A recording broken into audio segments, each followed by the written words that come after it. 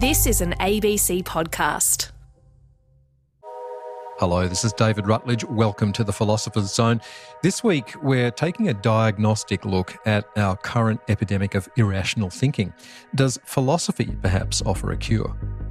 Your son believes that both Jacinda Ardern, the New Zealand Prime Minister, and Michelle Obama, the former First Lady, are actually men. Yes, that has been said to me, yes. It's really outlandish, and we've heard things from the Queen being a shape-shifting lizard. If people wear red shoes, then they're wearing red so that when babies are slaughtered and the blood falls on the ground, that no one will see the blood spatter.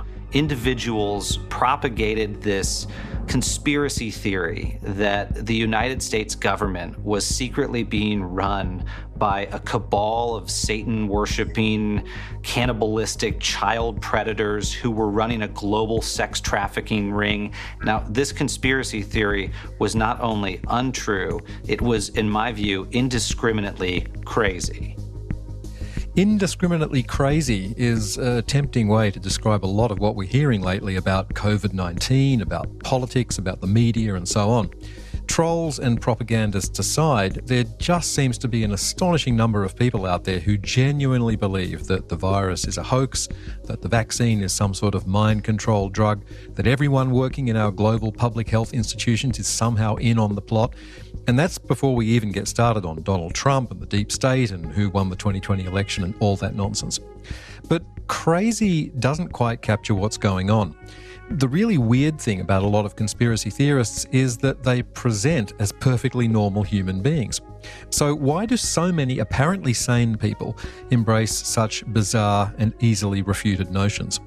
My guests this week believe they have an answer. I'm Steven Nadler, and I'm the Vilas Research Professor at the University of Wisconsin-Madison in the Department of Philosophy.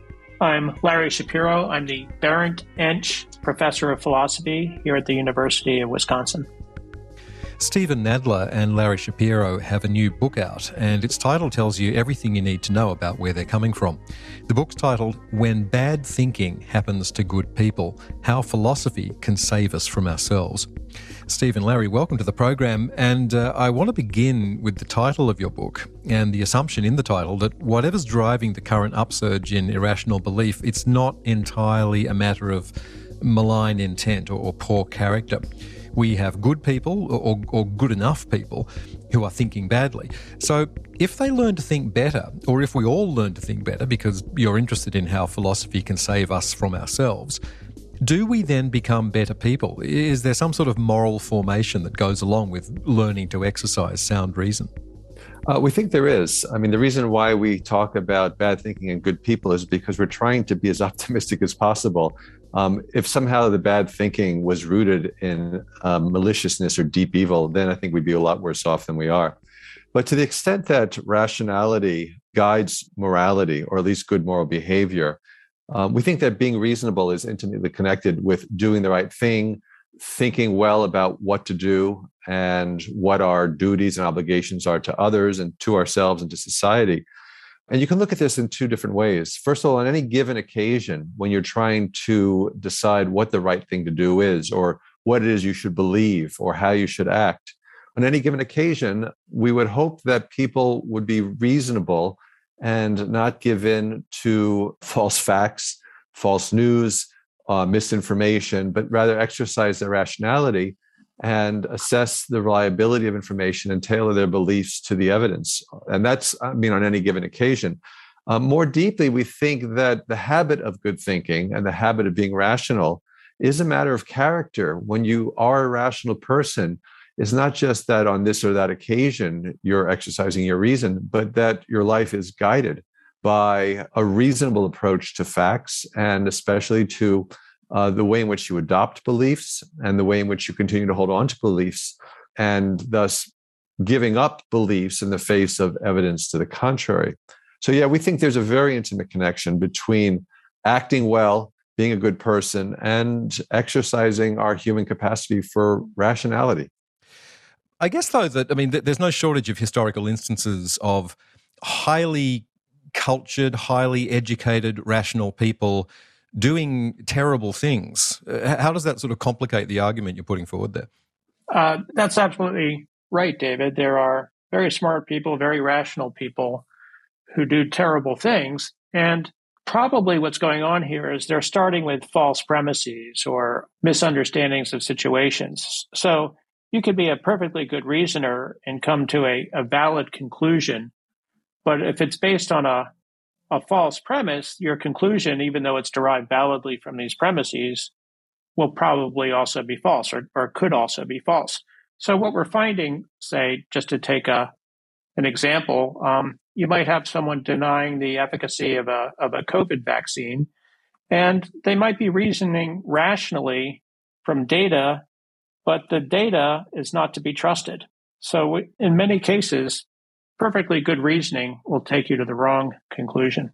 I guess what we're saying as well is that being reasonable, there's more to it than simply being a good arguer.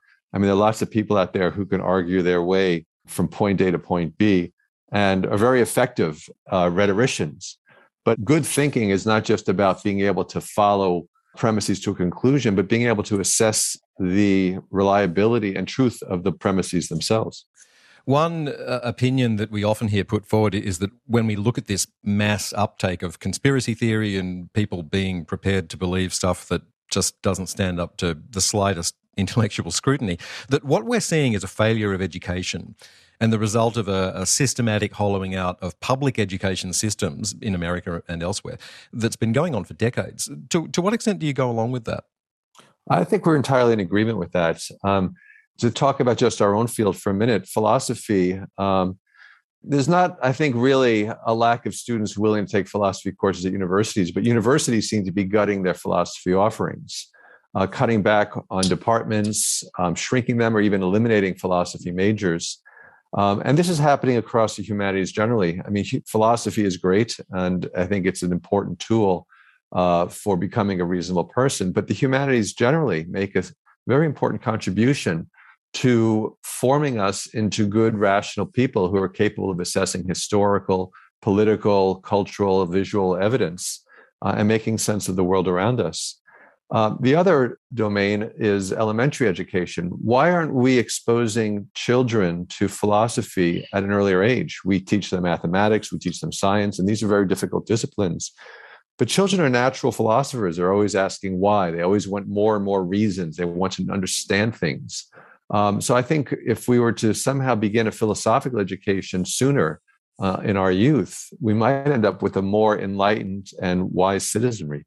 The importance of education is pretty apparent when you look at certain trends in our country. So in our country, there's a correlation between states that are governed by Republicans, states in which people refuse to wear masks or don't believe that the COVID vaccine is safe, and states in which the budget for education is continuously slashed year after year. There might be a common cause to all of this, but the obvious conclusion is that states with poor education are also states that are more prone to these false and malignant beliefs. And of course, that takes us into some of the political influences that are playing into this, which I'd like to get onto a little later in the conversation. I'm very interested to talk about that. You make the point in your book that people aren't necessarily dumb, they're more stubborn. What sort of distinction do you draw there between stubbornness and stupidity? Stubborn people might be among the smartest people on earth. What makes them epistemically stubborn, as we label these people, the epistemically stubborn person is the person who might be quite clever, quite smart, but nevertheless refuses to tailor their beliefs to the evidence. And so they end up continuing to believe something that they shouldn't believe given the evidence, or not believing something that they should given the evidence because of stubbornness. So this is quite distinct from simply being dumb. There's also an ethical kind of stubbornness that we examine in the book where, and it's not unlike the epistemic stubbornness where you persist in a belief no matter what.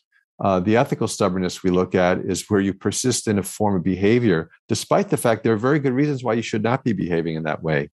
For example, people who blindly and thoughtlessly follow rules, despite the fact that the way in which they follow the rules ultimately end up undermining the purpose of the rule in the first place.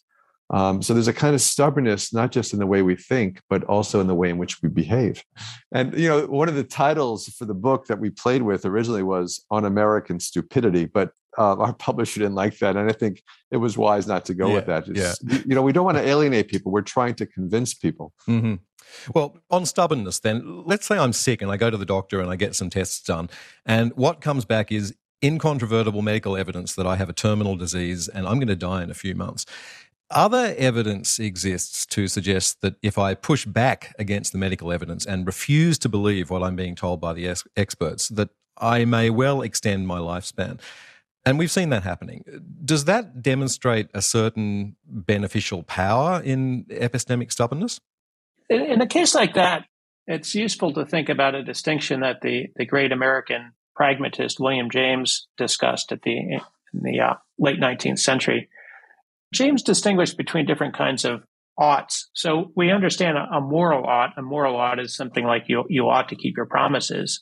And then there's the rational ought, which is the ought of epistemology. You ought to believe what the evidence supports.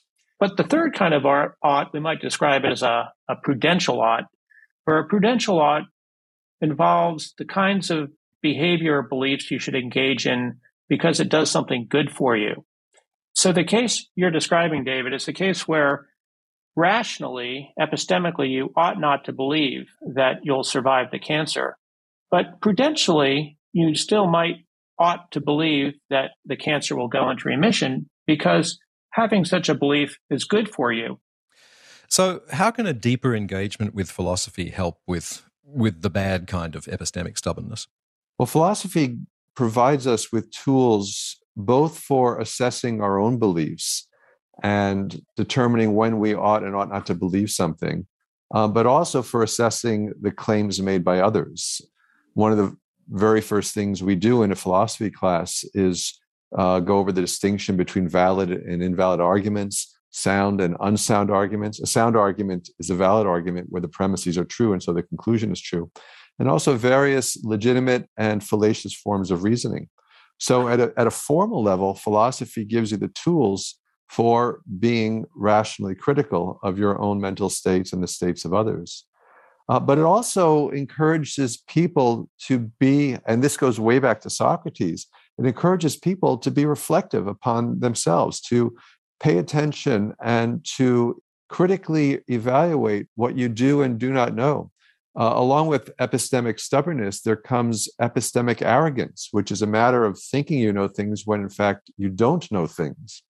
And so an honest kind of epistemic humility is one of the great lessons of philosophy. It's fun to teach critical thinking, basic logic to students. And one sort of common exercise that we do when teaching logic to students is have them read editorials in newspapers or op-ed pieces, or have them watch Fox News and teach them about the various fallacies and the various rules for good reasoning, and let them at these editorials, these Fox News commentators. And without too much training, they're able to identify where the reasoning in these pieces go wrong. That's the kind of training that philosophy is capable of imparting on people. You are in the Philosopher's Zone with me, David Rutledge, talking this week about all the bizarre and irrational beliefs that increasing numbers of people appear to be holding, why they're holding them, and what philosophy can do to help them, and really to help all of us. My guests are Stephen Nadler and Larry Shapiro, philosophy professors from the University of Wisconsin-Madison and the authors of When Bad Thinking Happens to Good People, How Philosophy Can Save Us from Ourselves.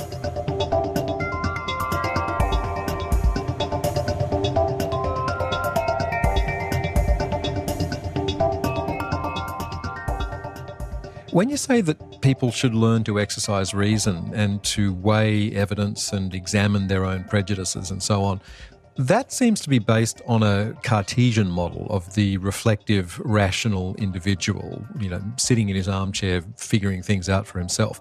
The examined life as a first-person exercise, as you put it in the book. And I wonder whether you agree that what we see happening out on the streets with the anti-vax protests and the Stop the Steal protests and the QAnon movement and all the rest of it, that this is all evidence of the ways in which reason and knowledge and the establishment of truth are not really first-person singular exercises, but primarily social phenomena. They have to do with a sort of feeling of trust as much as they do with reason. How does that play into the argument that you're advancing in the book? I think that's a nice way to put it. There's definitely a social dimension to bad thinking, not just social media, but the power of crowds and the reinforcement of repetition and word of mouth and the media. We can't think of this simply, as you put it, as a first-person meditator trying to decide what they should or should not believe. On the other hand, philosophy or good Cartesian reasoning or good Socratic reasoning gives you some form of protection from falling prey to the pernicious social aspects of false information. Well, I'm wondering where politics fits into all of this, because you would expect that an epidemic of irrational thinking would affect people across the political spectrum. But the really extreme stuff seems to be happening over on the political right. Why is that, do you think? I think part of it goes back to a point we made earlier about the level of education in more conservative states. The educational systems there are simply not doing their job. They're not instructing students to reason well. And they're not because politicians in those states don't want people reasoning well, because they'll end up losing political races. So there's a political motivation for those in power to, of course, stay in power. And one way to do that is to prevent people from seeing the harm in the policies that they're generating. We did try very hard. We struggled really hard not to make this a partisan book. And so, we tried to make it seem as if the kind of bad thinking we're concerned with is not essential to one particular party or another. It's really hard to maintain that equanimity these days. But there are good examples of bad thinking on the far left side of the spectrum as well. And, you don't have to go back to Stalinism. I think sometimes the left in this country overreaches, perhaps not in terms of moral principle, but in terms of strategy or tactics. So I think we do need to be even-handed. Although, if you're concerned with the future of democracy and the way in which our democratic system, our republics and democratic republics around the world are under threat, it seems to be coming from the populist right, not from the left.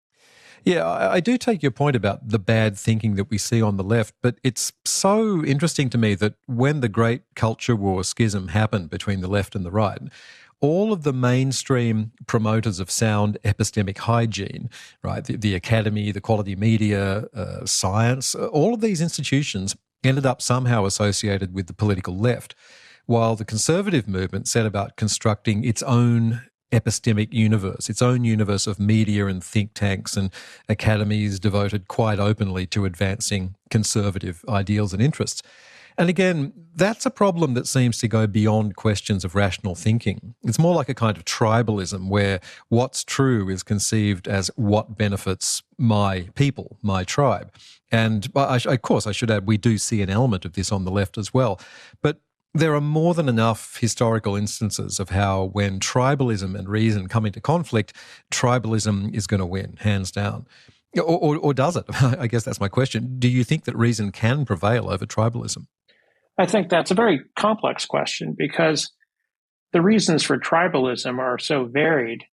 One thing to think about is that many of the more conservative states in this country tend also to have populations with lower income. They tend to be states that are big into coal mining, big into fracking, oil drilling, and all of these activities are, of course, activities that will make these people skeptical about things like climate change because they depend on fossil fuels for their life. So that's one source of tribalism, just the fact that people live in states where their income depends on resources that they want to perpetuate, despite the fact that it might be harming the climate. And so this gives them a reason to deny things like climate change.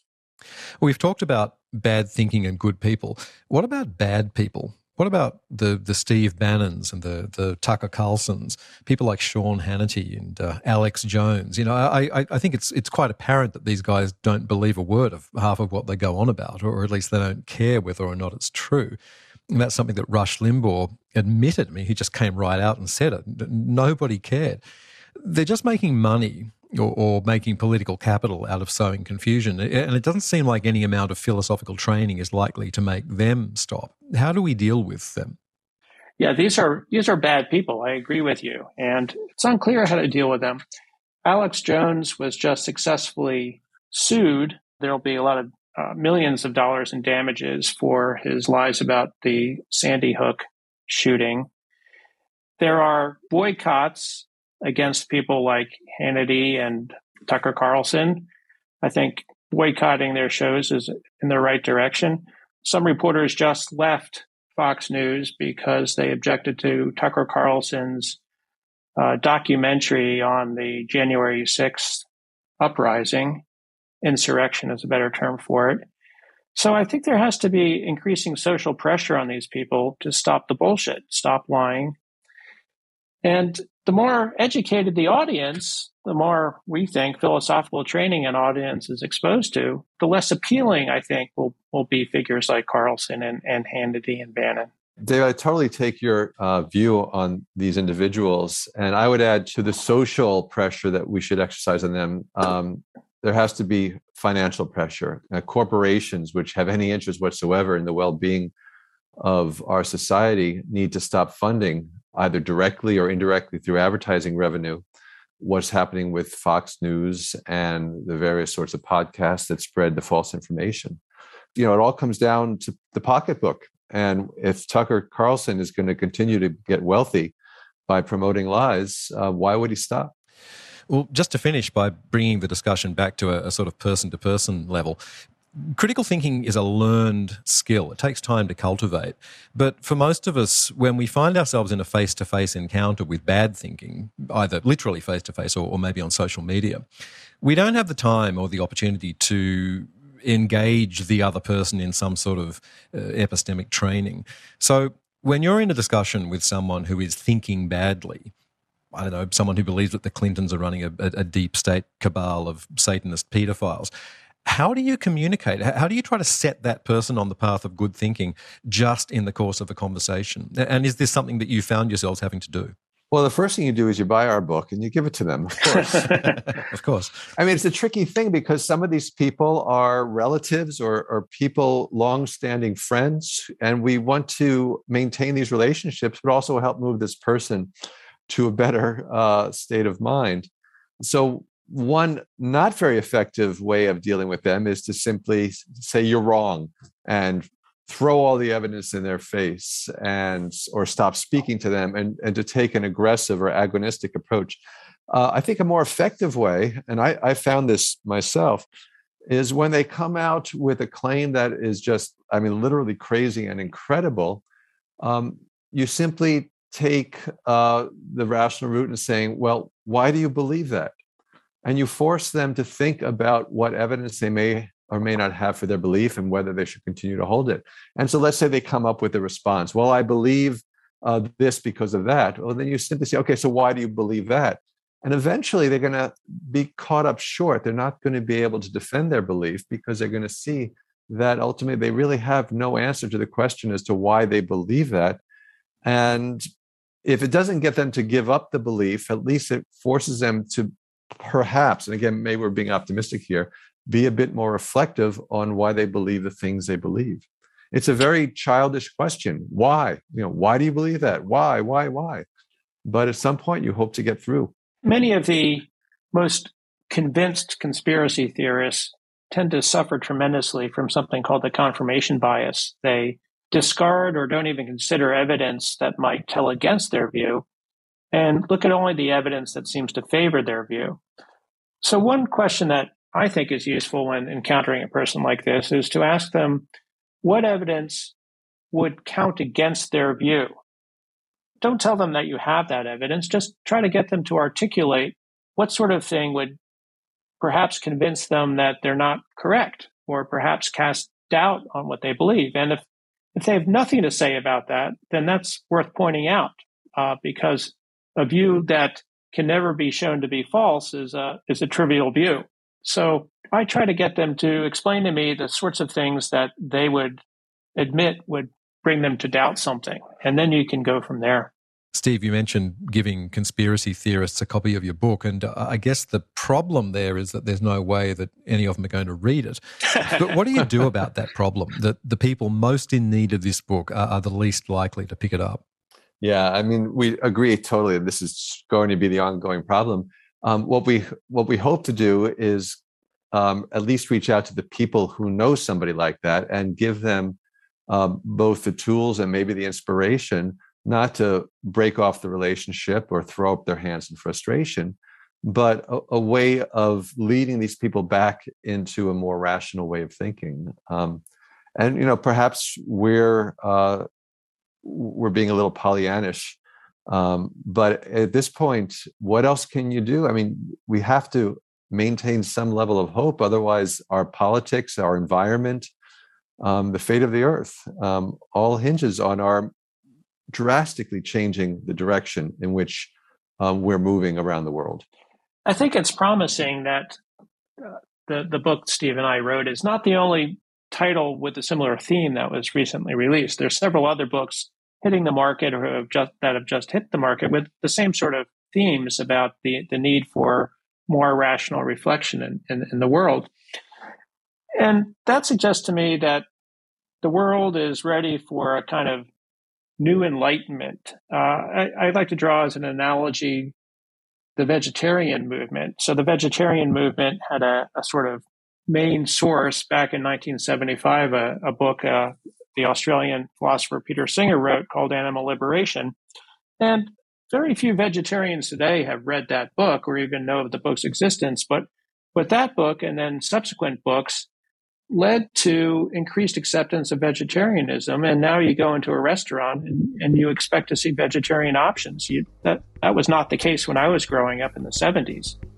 And it could be that over time, as more books about the importance of reasoning hit the public, there will be kind of this seeping into common thinking, the sorts of principles that guide good thinking. Larry Shapiro in conversation there with Stephen Nadler. They're both professors of philosophy at the University of Wisconsin-Madison, and they're co-authors of a new book, When Bad Thinking Happens to Good People, How Philosophy Can Save Us From Ourselves. Publication details on the Philosopher's Zone website. And that's it for another week. Next week, we're going to be talking mathematics, which you might think of as one of those technical fields of knowledge that are helpful in getting rockets to the moon and making sure that buildings don't fall over, but don't have much to say about living a good life. Well, prepare to be surprised next week when we'll be considering mathematics as a means of achieving moral improvement. That's the Philosopher's Zone with me, David Rutledge. I hope you can join me then. Bye for now.